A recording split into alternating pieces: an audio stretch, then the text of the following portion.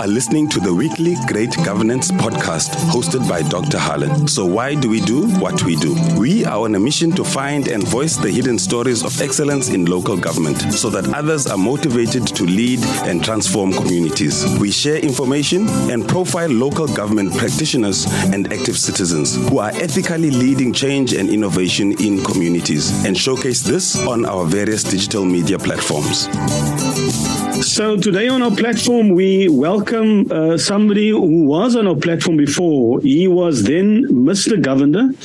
And I'm very pleased and proud to welcome onto our platform Dr. Govender. Good day to you, sir. Good day, Dr. Kluter, and good day, listeners. It's so great to have you on our platform. Firstly, congratulations on achieving the PhD. You will recall we ended that last interview when you were still the acting municipal manager at the Newcastle municipality. And we then said, when we welcome you back, we'll welcome you back as Dr. Govender, and you've made it. Well done, Dr. Govender. How do you feel? Indeed. Thank you, Dr. Kluter. I'm elated and obviously satisfied that your words have come to fruition, and my hard work has also paid off in terms of the PhD. And I'm looking forward now to this PhD assisting us, especially within the boundaries of SA, in terms of eradicating unethical behavior and getting ethical practices to be the norm of the day instead of unethical practices. That's fantastic. Wonderful. I think the very purpose of academia is to make a difference in society. So I thought we invite you back to talk about your fascinating topic. Tell us firstly, what was the topic of your research? What I looked at, Doc, some 4 years ago was the issue of the public sector in South Africa being plagued by unethical behavior, maladministration, and so on and so forth. Now, I'm sure you, as well as an academic within the field of public administration and various other authors, would agree that we have sound legislation, we have a solid policy framework, and we have several institutions that aim to regulate unethical behavior. But however, if you look at the facts out there, it doesn't speak to the systems that we have. And what we decided, myself and the two esteemed supervisors, we decided that we need to focus our research on developing a conceptual model to underpin ethical governance in local government. And in simple layman's terms, what we were looking at is to develop a mind map as to how one sitting in any office or any sphere of government, be it local, provincial, or national, can utilize this conceptual model to bring about change and ethical governance within the institution. Now, we obviously looked at the subject of ethics, but we took it a further extent and looked at good governance, corporate governance, and great governance, the term that you coined as well.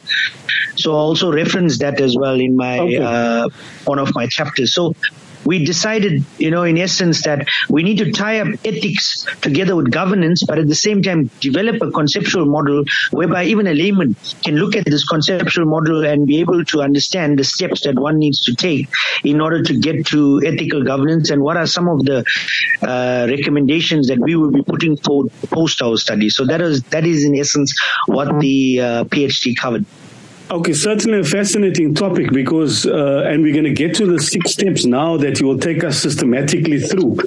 But the question that always comes to mind, whether can ethics in fact be taught? We've got this conceptual model. Corruption is the number one enemy and the devil of our society. Are you saying that your conceptual model, if applied, can make a contribution to smothering corruption, which is the cancer of our society? I'm saying it, and I've said it in the conclusion part as well, provided you've got the policymakers, who's the executive, that pass, who are responsible and tasked to pass policies, also the ones who are responsibly accountable and implement them. So similarly with this, if you don't have self-introspection, you don't have self-guidance, you don't drive it as an individual, then ethics cannot be taught. But if you look at this model and you own the model and you implement it and account for every step of why you do certain things, why you don't, then certainly my answer would be yes. So my answer to your question is twofold, yes and no. Yes, if there's introspection, personal ownership of it, and self-drive, and no, if you're going to be told by someone else. So ethics is a very individual thing, Doc. It's not, it can't be applied across the board, uniformly. It has to be applied individual or organization per organization, but it has to be driven from top down, and it has to start off from the people who are from the executive down to the legislators, down to the provincial councils and municipalities, and obviously mayors, municipal managers, directors, and so on. Okay, so take us step by step through these 6 steps that can actually make a contribution, or that can help us managing ethics and accountability better in our institutions. Take us through step 1, and then I'll ask a question, and then we can, for clarity, but just introduce me to step 1, please. Thank you. So, Doc, there are numerous articles and numerous authors who have commented on ethics, and most of our authors venture into the international sphere. We've said that, listen, we've seen it time and time again with legislation like the Municipal Finance Management Act, the Public Finance Management Act, that has been brought from first world countries into South Africa. And we've seen now state in general, government battles to grapple with these concepts, and you end up, for example, in a simple example that I need to put forward would be like a tender that needs to go out, that goes out, and due to red tape it gets stuck, and some 12 months down the line you've got departments incurring irregular expenditure, not being able to finalize that. So we said no, we need to take phase 1 and look at the South African locus. We need to determine our locus has been the South African context in general, local government in particular.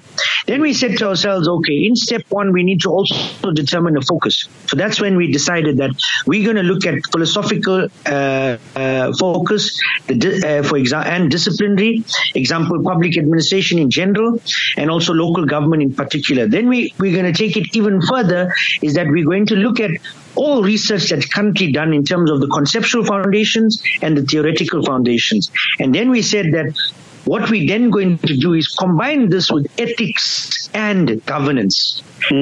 So that was basically what we did in step 1.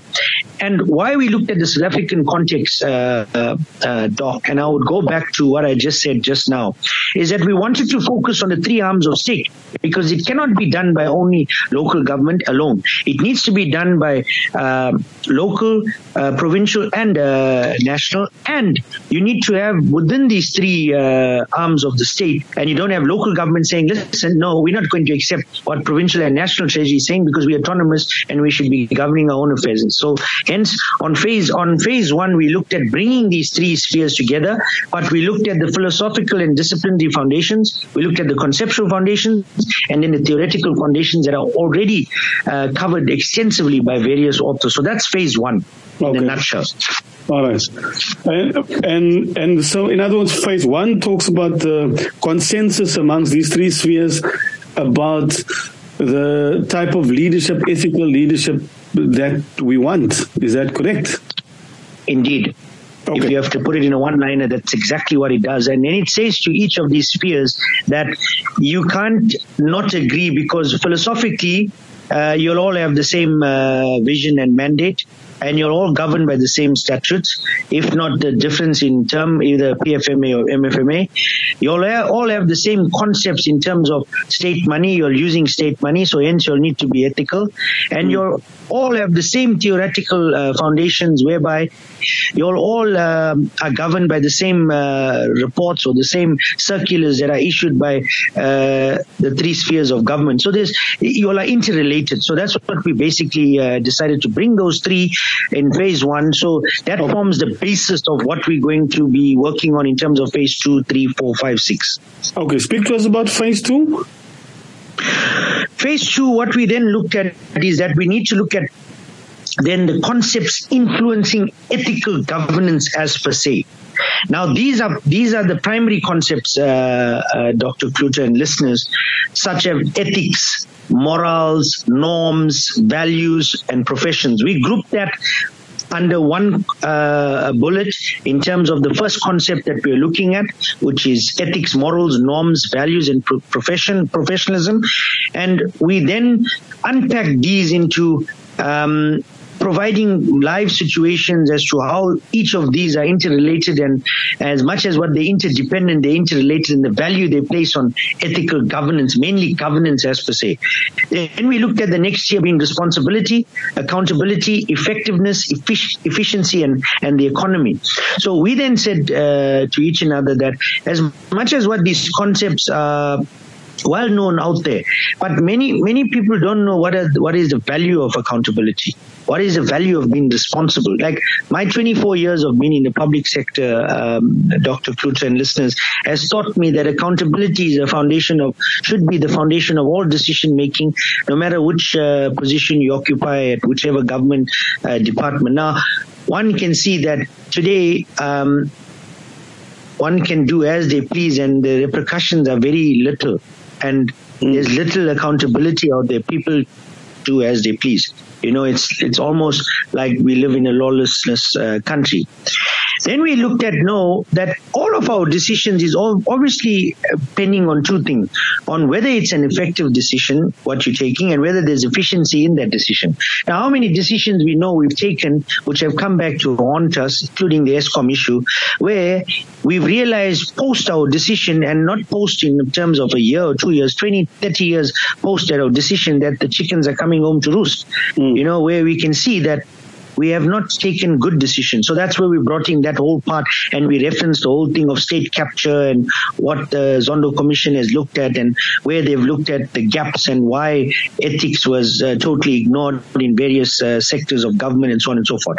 Then we said that, listen, we need to bring in equity and inclusivity, whereby we're saying that male, female, black, white, Indian, colored, all need to be brought into the system because we all are part of it.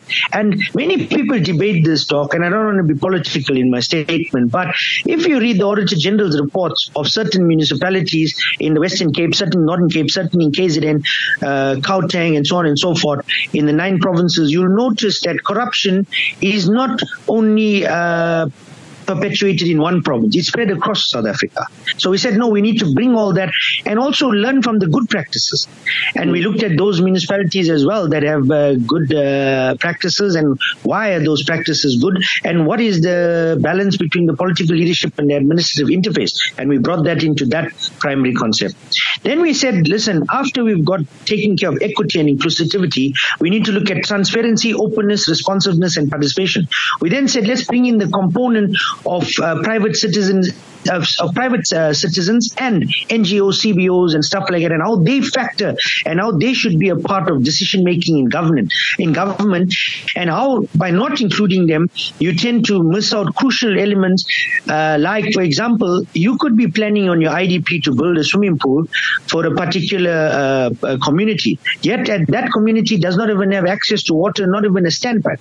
So that's where we looked at. We need to be transparent, and bulk of our government institutions or governments, our sectors of government, being provincial, national, and local, do not put this box in terms of having it to be practical on a practical level, but put it on a tick box level. Where yes, we went out to the community, we had put a marquee outside, we had a road show, and that was it.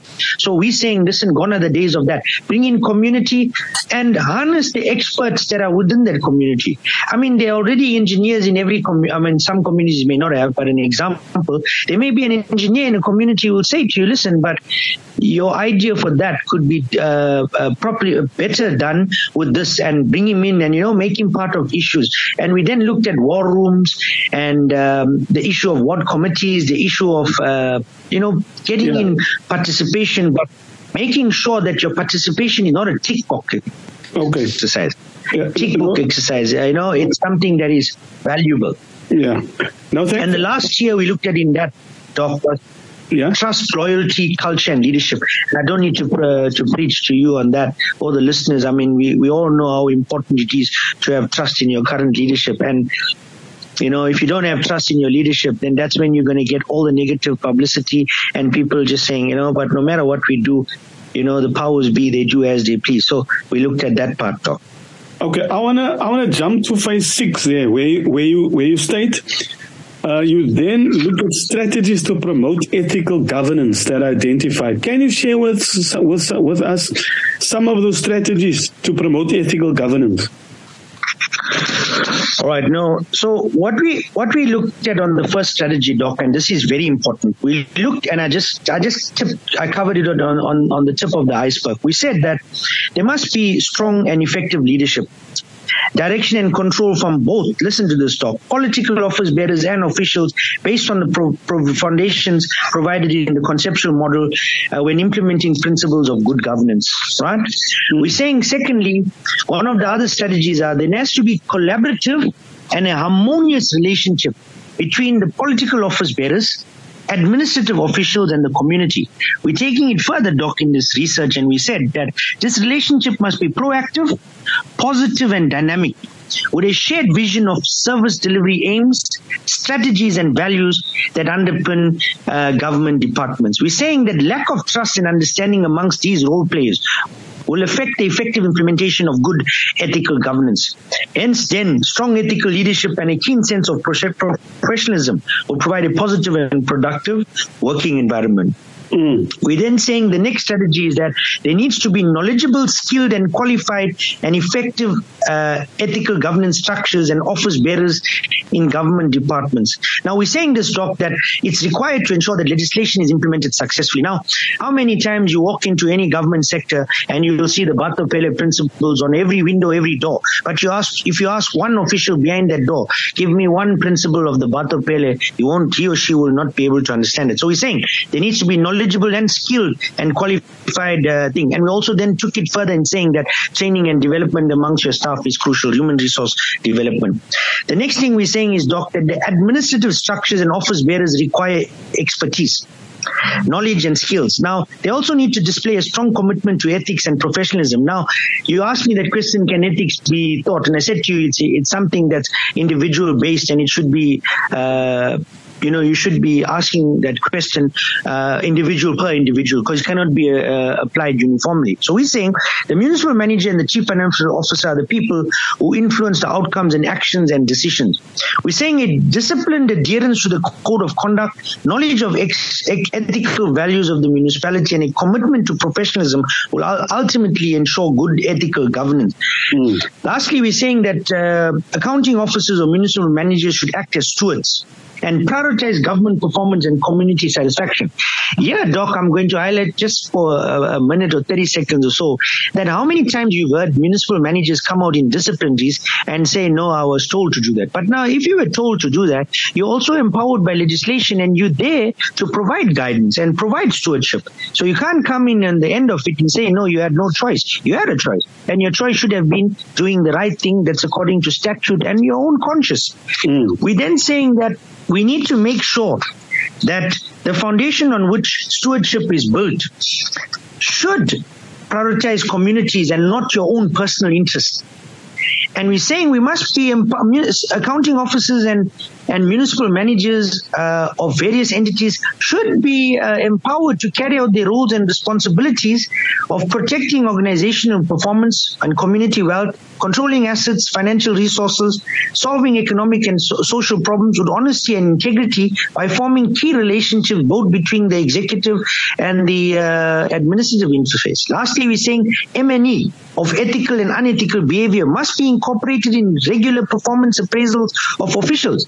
Now, we tend to leave ethics out completely when it comes to performance appraisals. We after doing the study and after interviewing various experts in the field, we're saying that the focus should now be on managing financial and material resources. The focus should not only be on managing financial and material resources, but also on human capital. And you're an expert in that, Doc. Proper enforcement and strict monitoring must adhere to the code of conduct for both officials and political officials. So we're saying move away from only focusing on your finance and material resources, but focus now on your human capital. And that's where your research, that's where your training and development and all comes into play. And so much so, Doc, that so many government institutions are forgetting about the training component, and hence staff are left behind because things are changing on a daily basis, if not on an hourly basis.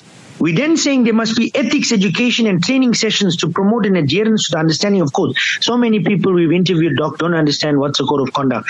They know it that is there, but they have no understanding, hence they cannot apply it. So we're saying there has to be regular education and training. We're then saying local government, provincial and national government, both political and officials must demonstrate professionalism. I could speak a whole day on professionalism, Doc, but what I'm saying is that there must be continued defining and redefining of what constitutes ethical behavior, public interest, and public value in decision making.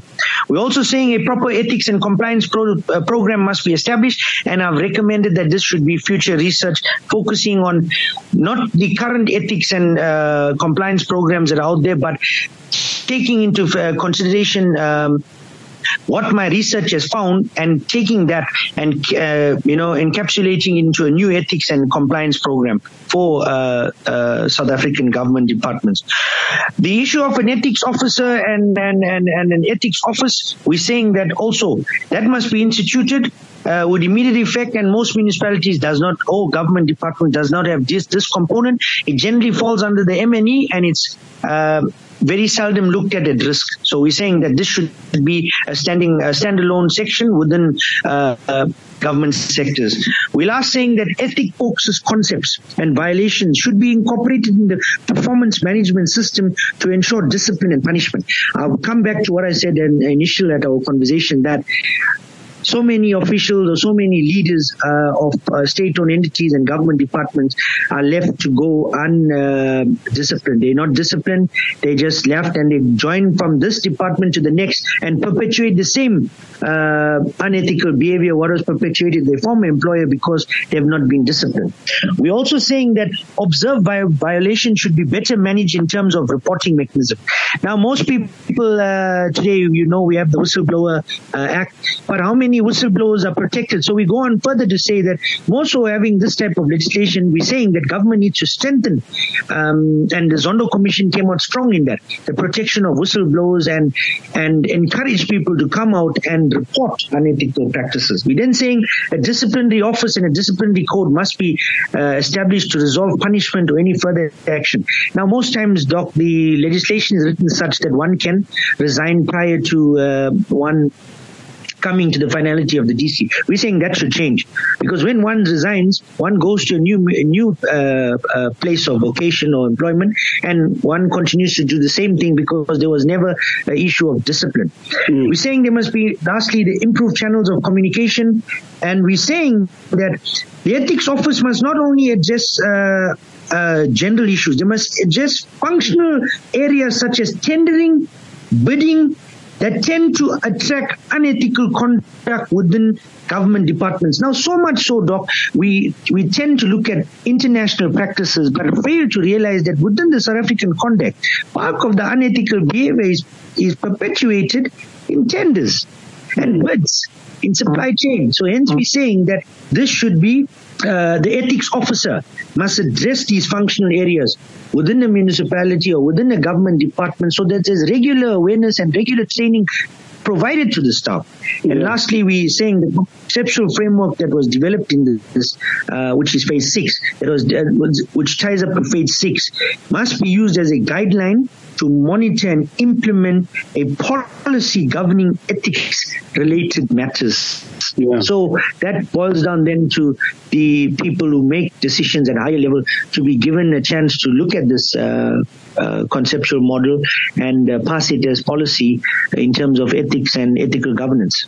So in a nutshell, Doc, those are some of the things. Obviously, there's also final conclusions as well that the study talked around, especially that of the AG, where it cannot be understated. And also, on that, Doc, we said that the powers of the AG has been strengthened. The AG can now, raise material irregularities and request the SIU or the Hawks to probe that. But if you look at AG reports 3-4 years ago, that was never heard of. So now that that power has been granted to the Auditor General's office, we're saying that the Auditor General should use that with full might, and that's coming out strong, Doc.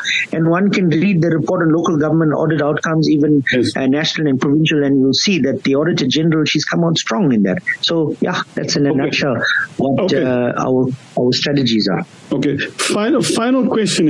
We know what to do, and I really must commend you for the great work that you've done putting in and all the recommendations. The problem is, we know what's the problem. We don't know how. What are you proposing to do about this problem? It's a mouthful. We know what you are saying. It's exactly this. What must we do next? A municipality listening to this, wanting to improve its ethical governance. What can we do? What should we do? No, that's a brilliant question, Doc, and we ended it up in our research talking about that. We need to become frank, and we need to confront the problem head on top. We need to, and listeners, we need to say to fellow South Africans that the country is plagued by unethical conduct. What's contributing to unethical conduct? Who are the role players who are contributing the same? How do we then become impartial and not ensure that we affect the processes of courts or organizations that take action against unethical behavior? And lastly, we're saying that throughout everything that one does in the public sector, we're saying appoint the right people in the right position. Put bus drivers in buses, train drivers in trains, pilots in aeroplanes. We at the moment have mixed that entire concept up. We bring teachers, for example, with all due respect to the profession of teaching, and make them run a city with no background in public administration. So we're saying that we know the problem. We need to take decision. How do you take decision? Remove yourself from the situation on a personal basis and look at the professional etiquette attached to your position and make the decisions based on professionalism. And in a simple nutshell, Doc, if you don't agree you have the flu and that you need to go to the doctor and take medication. Similarly with corruption and unethical behavior, if you don't agree that it is a pandemic, it is something that's critical and it's happening within your organization, and if you don't take action, it's gonna spiral out of hand. Almost to a state in the abstract of our recent article, we said it's almost going to lead to a state of anarchy. Yeah. We're saying, Doc, in a nutshell, confront the issue, accept the problem, take steps as detailed in the conceptual model, hold people accountable, but do not interfere with processes and do not allow your position to override your judgment. Whether you're in a political office or whether you're in an administrative office, we're saying impartiality should be the order of the day. Dr. Govender, thank you so much for your time. We wish you well. I just want to put another challenge out to you so that you can come back. I challenge you now to take your PhD, turn it into a book, and make sure that every municipality in this country gets a copy of your findings and an implementation model. Can you take that challenge? I'm accepting it, Dr. Pluto, on this platform, and definitely it's something that I'm looking into. Unfortunately, with moving jobs, I'm a bit tied up, but definitely I've planned to look at that during the July period, and I'm already looking at coining this into a book and into a little 3 or 2 day training session. Wonderful. We're going to the next time we invite you back is to launch your book and your training course. So we're excited about that. Well done once again, and blessings on all your work. Thank you so much. Thank you, Dr. Pluto, and listeners. Have a great day. Thank you. To the amazing and talented Great Governance team, The Voice, Mpumilali, and producer Al Ontong, respect and love. Keep the faith and let's work to make South Africa great, right where we are. If you loved what you heard, subscribe to our Great Governance podcast that is available free on Spotify, Apple Podcasts, and Google Podcasts. And of course, also on our HRD Governance Facebook page. And don't forget to tell a friend about us. Listen to learn.